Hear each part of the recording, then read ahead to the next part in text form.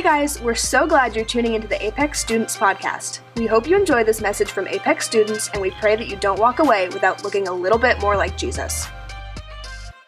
Do you guys love being teenagers or no? More no's than I expected, to be honest. I expected a more mixed review. I get that. I look back at my time of being a teenager, and there were some really, really cool things about being a teenager. A lot of things that are the worst as well. Things that I don't miss at all. For instance, homework. I wouldn't throw school out altogether because some of my favorite things, I went to public school, happened at school. Loved that, loved the people I met. But big projects and essays, studying, and homework, pass on that. One of my least favorite things about being a teenager was curfew. I had a particularly rough situation. I think so anyway. Because it started out where I didn't have a curfew. And I stayed out so late, and it was the best. I think what happened, I think the story was my mom hated her curfew. And so when her and my dad would decide the curfew, she would just win that argument and say, no, let him be a kid or whatever. At some point, though, my dad convinced my mom that I couldn't be trusted. I did nothing to deserve this, but they just said halfway through, they're like, okay, you have a curfew now and you have to be home early. And I was so mad. It's probably the worst way that could go down, because after that freedom of no curfew, and then there is one all of a sudden, it was a serious violation. There are some other things about being a teenager that were the best, that rocked, and I loved them. I feel like I took advantage of my teenage years. I wouldn't say I peaked, but I had a really good time as a teenager, which sounds like I got into trouble.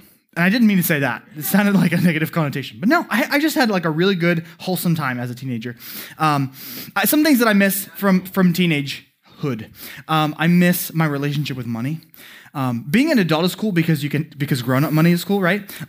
I just bought a custom Sasquatch shirt because adult money. But my relationship with money as a teenager was really, really great because I had to pay for gas in my car and if I wanted to go out, at least later in my teenage years. But before that, I got to do whatever, man. And my parents weren't wealthy. I wasn't traveling the world, but my bills were all paid and I did not have to worry about it because my parents were paying them. What a blessing that you have. I miss from my teenage times, I miss the lack of stress that I had as a teenager. Now, it's not true for every teenager. And there were certainly some stressors around me. My social environment, that's always stressful and complicated as a teenager. Academics were usually chill, but there's seasons where there's a final or a project or whatever. And so that was stressful. My extracurricular activities had stressful seasons, but on the whole, I was pretty good. I was pretty chill. As an adult, there's just a different kind of stress, my experience, that happens in adulthood. I know I've changed and I've become more susceptible to being stressed. I'm just more high strung as an adult. But things are more stressful and higher stakes around me. If I don't, earn an income, I'll just starve to death. So that kind of thing is on the line when you're a grown up, and it can be stressful. The thing maybe that I miss most about being a teenager is my access to friends. Because I was less stressed and less busy. And, you spend half your day in school. So, I had more time to enjoy and hang out with my friends. In high school, we would get out of dumb classes, the study halls or whatever, and we would go to the one cool teacher of the year. We'd hang out with them and play board games with my friends. So great. We'd play ping pong in the gym. It was the best. In college, I literally got to live with my friends. So great. We had an apartment together, and some of those people became like brothers to me.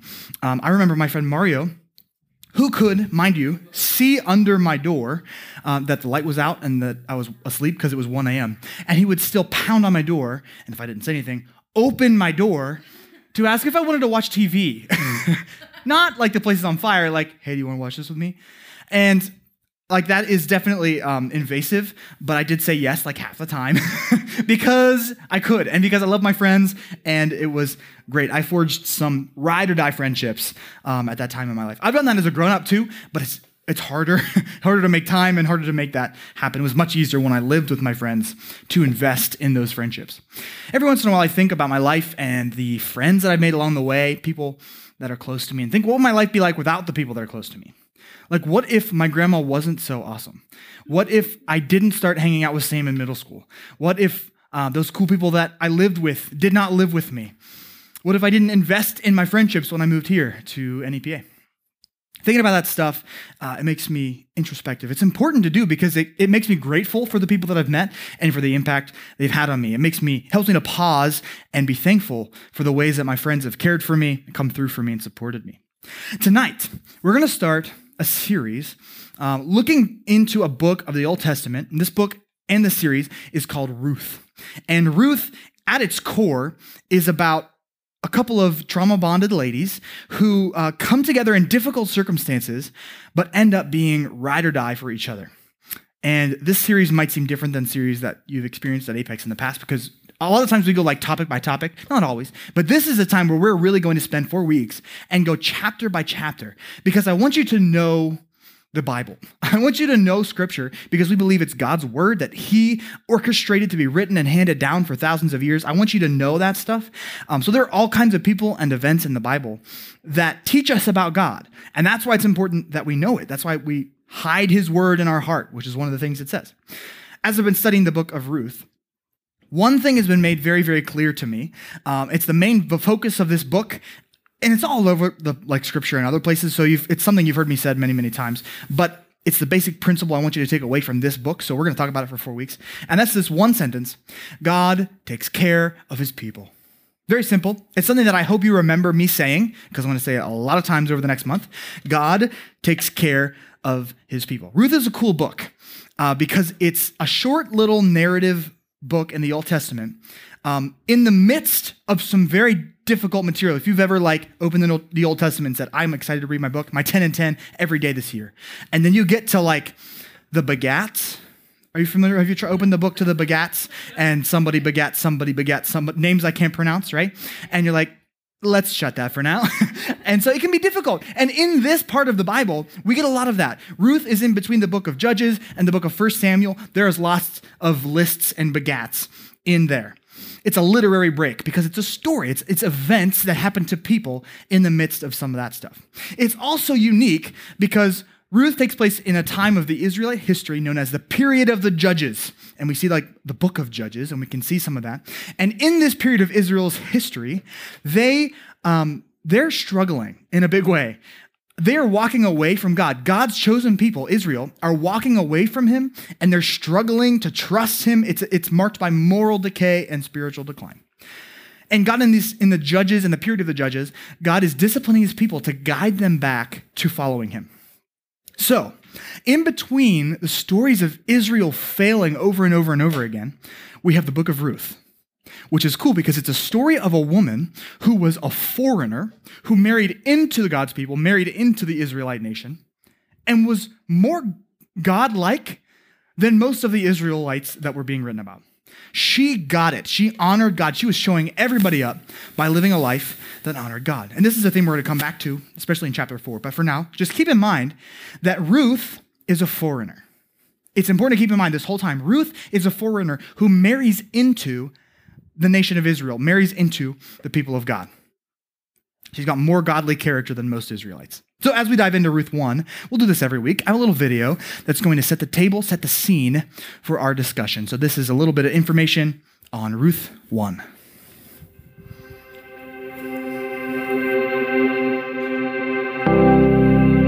If we looked at a timeline of the Old Testament, we would find the book of Ruth happening during the time of Judges, before 1 Samuel, but after Joshua.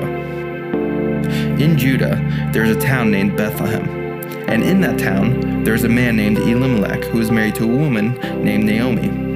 They had 2 sons named Mahlon and Chilion. In those days, there was a famine in Bethlehem, and they decided to travel to the country of Moab to sojourn there, which means they didn't intend to stay permanently. While in Moab, Elimelech dies, leaving Naomi with the 2 sons. These 2 sons married women from Moab. Chilion married a woman named Orpah, and Mahlon married a woman named Ruth. After 10 years of living in Moab, Mahlon and Chilion die, thus leaving Naomi, Orpah, and Ruth widowed. Naomi is now in a foreign land, without her husband, and without her sons. Naomi hears that the famine in Bethlehem is over, and desires to return home. She turns to her 2 daughters-in-law and tells them to return to their families. But Ruth and Orpah refuse, saying they will go with Naomi. This is how Naomi responds. Why would you? I don't have new sons to give you for husbands, and I'm too old to get a husband to have more sons for you. But even if I did, would you wait for them, refrain from marriage until they were old enough? No, my daughters, for it is exceedingly bitter to me for your sake that the hand of the Lord has gone out against me. Together they wept. Orpah kissed Naomi goodbye and went home, but Ruth stayed. Naomi argues, but Ruth says, do not urge me to leave you or to return from following you, for where you go, I will go, and where you lodge, I will lodge. Your people shall be my people, and your God, my God. Where you die, I will die, and there will I be buried. May the Lord do so to me, and more also, if anything but death parts me from you. They then traveled to Bethlehem together. When they had returned, the town was stirred up because of them, asking if this was really Naomi. Her response is, do not call me Naomi, call me Mara, for the Almighty has dealt bitterly with me. I went away full, and the Lord has brought me back empty. Why call me Naomi when the Lord has testified against me and the Almighty has brought calamity upon me? So they had returned to Bethlehem, Ruth with her mother-in-law, Naomi.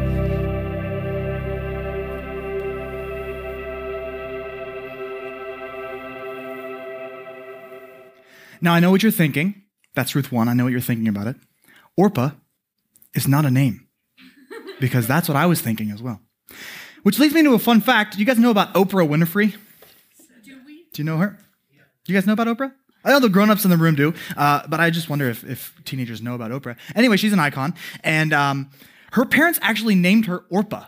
She was named after this biblical character, Orpah, and people in her family kept like misspelling and mispronouncing it as Oprah, and it just stuck. She was born Orpah Winfrey. And it is hard, yeah. And they just started calling her Oprah, and I think that's really interesting. Orpah is short-lived in this book. It's really more about Ruth, right? The namesake. The first chapter, however, is more about Naomi. So you're going to see that woman Naomi there. They set the scene where Naomi is the matriarch of this family, right? This family and this story. However, she's not the matriarch of much, because in Ruth 1 through 5, it lays out for us this family. A man named Elimelech, and Elimelech is from Bethlehem, a city you might remember as being the birthplace of Jesus. We'll come back to that in the later weeks. Elimelech from Bethlehem marries a woman named Naomi. And there's a famine in Bethlehem that's so bad that they're like, we got to get out of here. You may have read books or about the Great Depression or whatever, and people had to leave their homes and go to California hoping there was work there. And so that's what Elimelech did, essentially. He said, we got to get out of here because there's no food here. The weather's bad. We can't make any crops. We got to get out of here. So they moved to Moab. They decided to stay in Moab for a while to avoid that famine. So in Moab, they have two sons, Mahlon and Chilion. And Elimelech dies here, leaving Mahlon and Chilion to take care of their mother, Naomi. So while in Moab, Mahlon and Chilion marry two Moabite women, foreign women, again, keeping that in mind, foreign women, Orpah and Ruth, married them into the nation of Israel. 10 years later, both Mahlon and Chilion die as well. A really, really tragic situation here because it leaves Naomi and her daughters-in-law 3 widows. In that culture, it's very difficult to be a widow. Men had certain privileges and rights that women did not have, so they didn't have anyone to take care of them. They were sunk without their husbands to take care of them. And Naomi receives word that the famine in Bethlehem is over. So Naomi's like, I don't even go here in Moab. This is not my place. And I hear the famine is gone in Bethlehem, so I'm going to go back to my hometown. Before she leaves, she tells Orpah and Ruth to stay in Moab. Ladies, there's nothing for you in Bethlehem. I know that we've been together for 10 years. It's been really nice. But I'm going to go back to my home. I don't want to be a burden to you. And you guys have people here and you can be taken care of here in Moab. And Orpah and Ruth were both like, Naomi, we can't do that. We can't leave you alone to do that. But Naomi insisted. And at that point, Orpah's like, well, I guess if you say so. And she bounces. So Orpah's gone. But Ruth was different. Naomi, Orpah, and Ruth shared this teary goodbye. But Ruth was not okay with that. She couldn't accept that goodbye. So Orpah takes off to her family in Moab, but Ruth clung to her mother-in-law, Naomi. Now, there's a stereotype about mothers-in-law being difficult people, and I'm sure that stereotype is well-earned in many cases. But Naomi and Ruth were close family for 10 years. They knew each other. They were family. They had a bond and a relationship that Ruth was not ready to let go of. When Naomi told her to leave, she said, stay here I'm going to go, you stay here with your Moabite family. This is what Ruth said in Ruth 1:16. But Ruth replied, don't ask me to leave you and turn back. Wherever you go, I will go. Wherever you live, I will live. Your people will be my people, and your God will be my God. Naomi had given her an out. She said, go, you don't owe me anything. You stay with your family in Moab. You got people here. You know the situation. Stay here. But Ruth was committed and devoted to her mother-in-law. She was ride or die for Naomi. I think that last line there, your God will be my God, is saying more than it's saying. When Ruth vows to remain with Naomi's God, people don't just do that out of nowhere. It was not convenient for Ruth to stay with Naomi. She had been married into this Israelite family for 10 years. So for 10 years, she had been experiencing Yahweh. She had been experiencing the worshiping the God of Israel. She had an old religion in Moab. Certainly they had religious practices, and they were different, but she knew them before. She marries into this Israelite family. And then when it comes to make a choice, when it comes down to it, where she could go back to her life in Moab or follow Naomi, stay with Naomi and follow the God of Israel, that's what she chooses to do. She knows the God of Israel has something. She made the decision to be faithful to Naomi's God and make that God her own. We can't ignore the family aspect as well, the people aspect at play here. She chose to stay with Naomi, and Naomi didn't have anyone else at this point, especially in Moab. In this next chapter, we're going to talk about just how alone and poor she would be. But Ruth is not in this for the money. That's not an option here. Naomi had nothing. She had no one. And Ruth did something that God's people are supposed to do. A reminder, she's a foreigner from Moab, marrying into the nation of Israel. She did something that God's people are supposed to do. She took care of someone that didn't have anyone. Ruth took care of someone that didn't have anyone. She serves as a great representation of God here because Ruth pledges to take care of Naomi. And that's what God does. God takes care of his people. And through Ruth, God took care of Naomi. Some people, they talk about Ruth's devotion to Naomi here and decision to follow the God of Israel, like the decision of Abraham, who's a guy earlier in the Bible from the book of Genesis. To understand what that means, we have to really start at the beginning. So God created Adam and Eve, and he created them. They had perfect union relationship with God. But part of their creation, and a piece that we still have today, is free will. We get to choose whether we're going to follow God, trust God, or not. Adam and Eve chose not to trust God, and it broke their relationship. Sin entered the world, and sin separates us from God. It does that with us. It did that with Adam and Eve. So after Adam and Eve, God chose to re-reveal himself to humanity. He says, this cannot be the end of the story with this broken relationship. I'm going to begin a process of mending that relationship. And he begins a process of establishing his people, this Israel nation we were talking about. He begins that with Abraham. Father Abraham had many sons. I'm one of them, so are you. So let's just praise the Lord. So God reveals himself to Abraham here, and he says, he knows Abraham. He says, this man is going to carry my word. He's going to found my people. That's a big deal. He starts the nation of Israel with Abraham. So this is what God said to Abraham in Genesis 12. Remember, Ruth is choosing to leave her homeland and go to the nation of Israel, go to Bethlehem. This is what happened to Abraham. The Lord had said to Abram, leave your native country. Leave your relatives and your father's family and go to the land that I will show you. I will make you into a great nation. I'll bless you and make you famous, and you will be a blessing to others. I will bless those who bless you and curse those who treat you with contempt. All the families on earth will be blessed through you. And now, today, looking back, we know what this means. We know what Abraham's deal was. God protected the nation of Israel because he gave us Jesus through the nation of Israel. through Abraham's decision to follow and trust God. God showed himself trustworthy to Abraham. And Abraham gave up everything. He trusted God so much that he gave up everything. He left everything he knew to go into something that he knew nothing about. Required a lot of trust from God. And we see a similar devotion and trust in Ruth, except that God's voice doesn't speak to her. She just makes this decision because she's seen the power of the God of Israel. She's linking herself to Naomi. In this spiritual way, I'm going to follow your God, but also in a relational way, which is really interesting. Naomi is an old widow at this point. So she is an old woman and she has no expectation of marrying again, starting a new family. She knows that kind of stuff is past her. And we're going to talk about it in the next couple chapters. But there are some property laws and that actually make it likely that Ruth, a young widow, is still going to be married. Naomi says, there's nothing left for me. It's fine. I'll figure it out. But Ruth has a future. She has a promise. She's still a young woman and still has the potential to be married. So when she clings to Naomi and connects with her and says, we're in this together, she makes a promise to Naomi. She gives hope to Naomi's situation, a second chance for Naomi. She takes care of her. She takes care of Naomi when she doesn't have anyone else to take care of her. It's easy to see Ruth as a Jesus-like person here. They'll call it a type of Christ, a type of Christ. Every time you read the Bible, especially narrative in the Old Testament, you should be looking out for people that remind you of Jesus and situations and events that remind you of what Jesus did. You may have heard me say this kind of thing before, that your Jesus senses should be tingling, right? That's 2 weeks in a row. Every Apex in 2022, I've made a Spider-Man reference. Make sure that we record that. So Ruth should make you think about Jesus. Ruth should make your Jesus senses tingle at this point. She is what they call a type of Christ, a type of Jesus. Naomi was pretty much hopeless. She didn't have anyone to turn to. She was destined for poverty and loneliness until Ruth stepped in.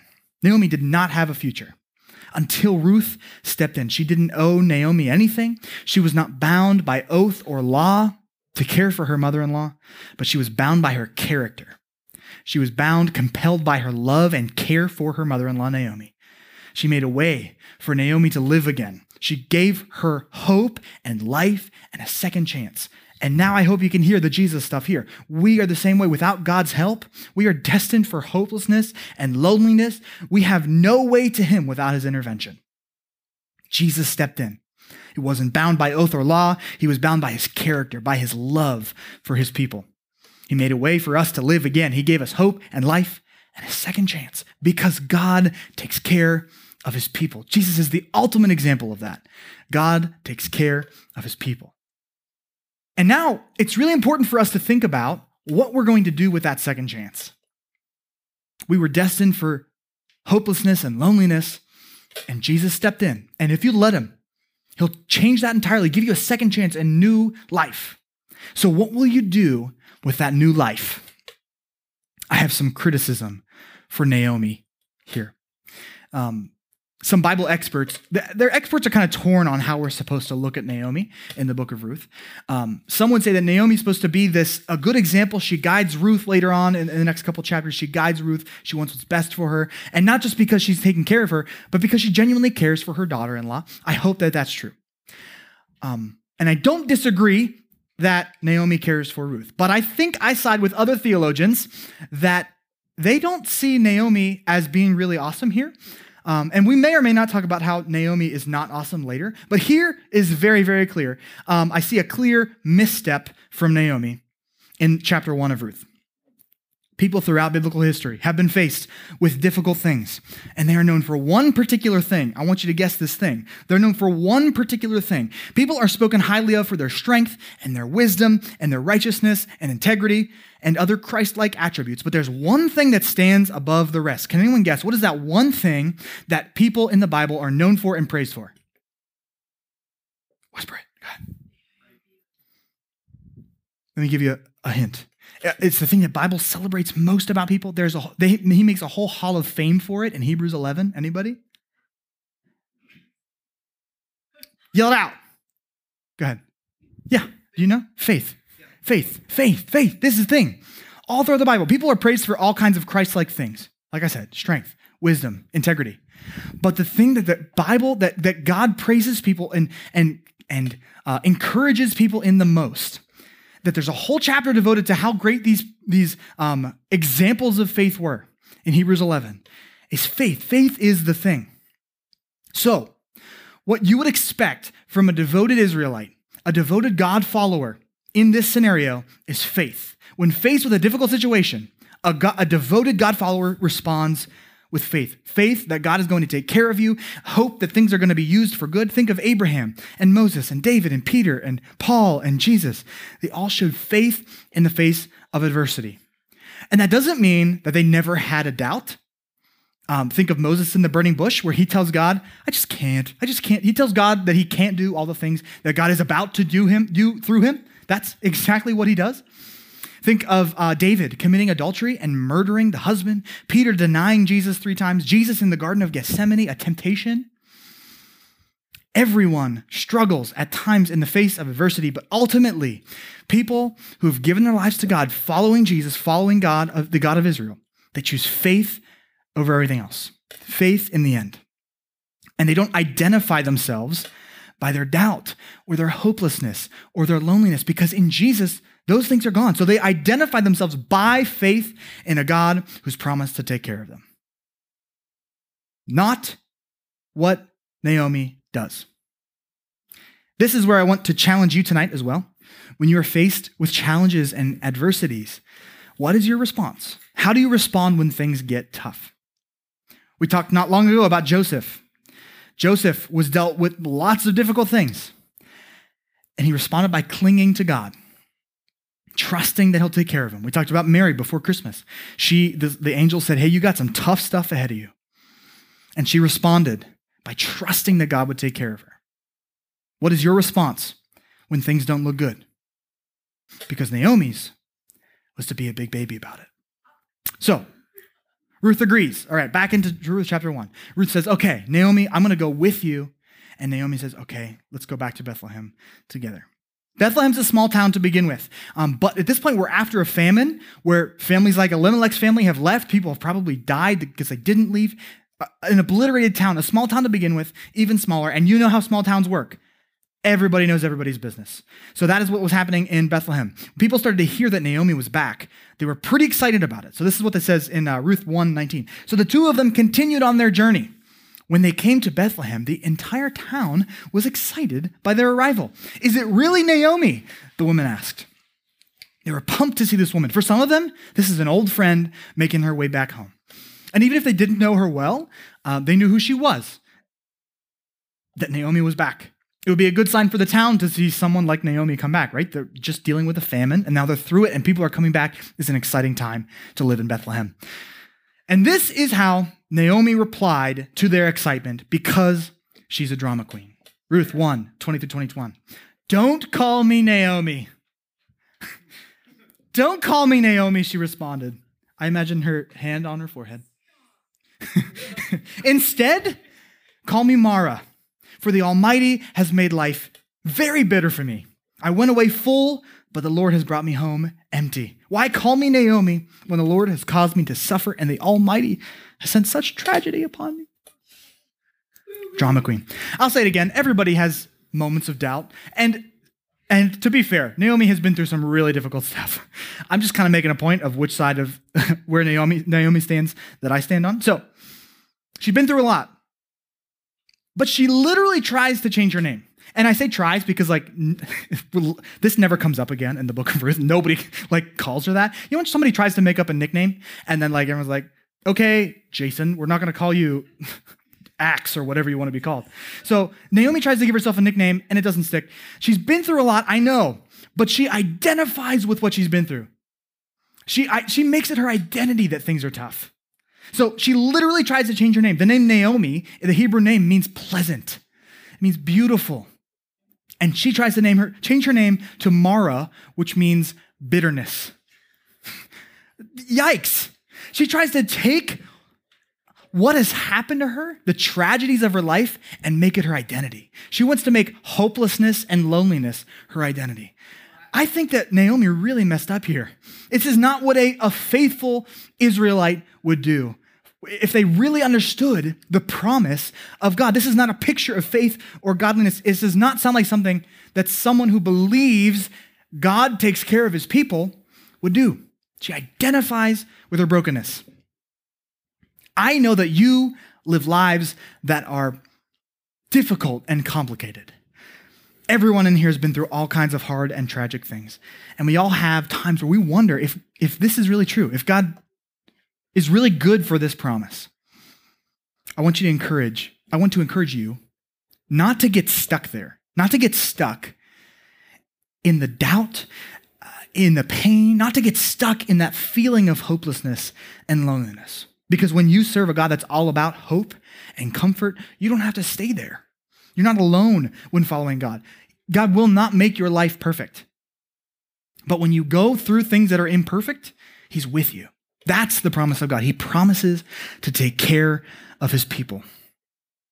You can be comforted by this promise, a promise as old as time, a promise that comforted Abraham and Moses and David and Peter and Paul and Jesus, a promise that Ruth came to believe. God takes care of his people. Let's pray. Father, thank you so much for your word. I thank you so much that we don't have to guess about how you feel about us. We don't have to guess about if things are going to be okay or not. We can trust in the God of all creation, the God of Israel, the God of Abraham, Isaac, and Jacob, and Moses, and Peter, and Paul, and Jesus, the God who has always taken care of his people. God, I ask that you would help us as we study Ruth to see ourselves in this story, to see the struggle of Naomi and how we deal with that, to see Jesus' devotion on the cross that we can see in Ruth's devotion to her mother-in-law and devotion to a God that is foreign to her. We thank you so much that we can learn from your scripture. And God, I pray that you would challenge us to not identify with our brokenness, but to identify with the promise that you take care of your people. We are your people. When we choose to follow you, we are those people. And we thank you for taking care of us. We love you. In your precious name we pray. Everybody said, amen. Amen. Thanks for listening to this Apex Student Podcast. You can listen to more Apex teachings by subscribing on iTunes or wherever you get your podcasts. We pray that this message has impacted your life and that you don't walk away without looking a little bit more like Jesus.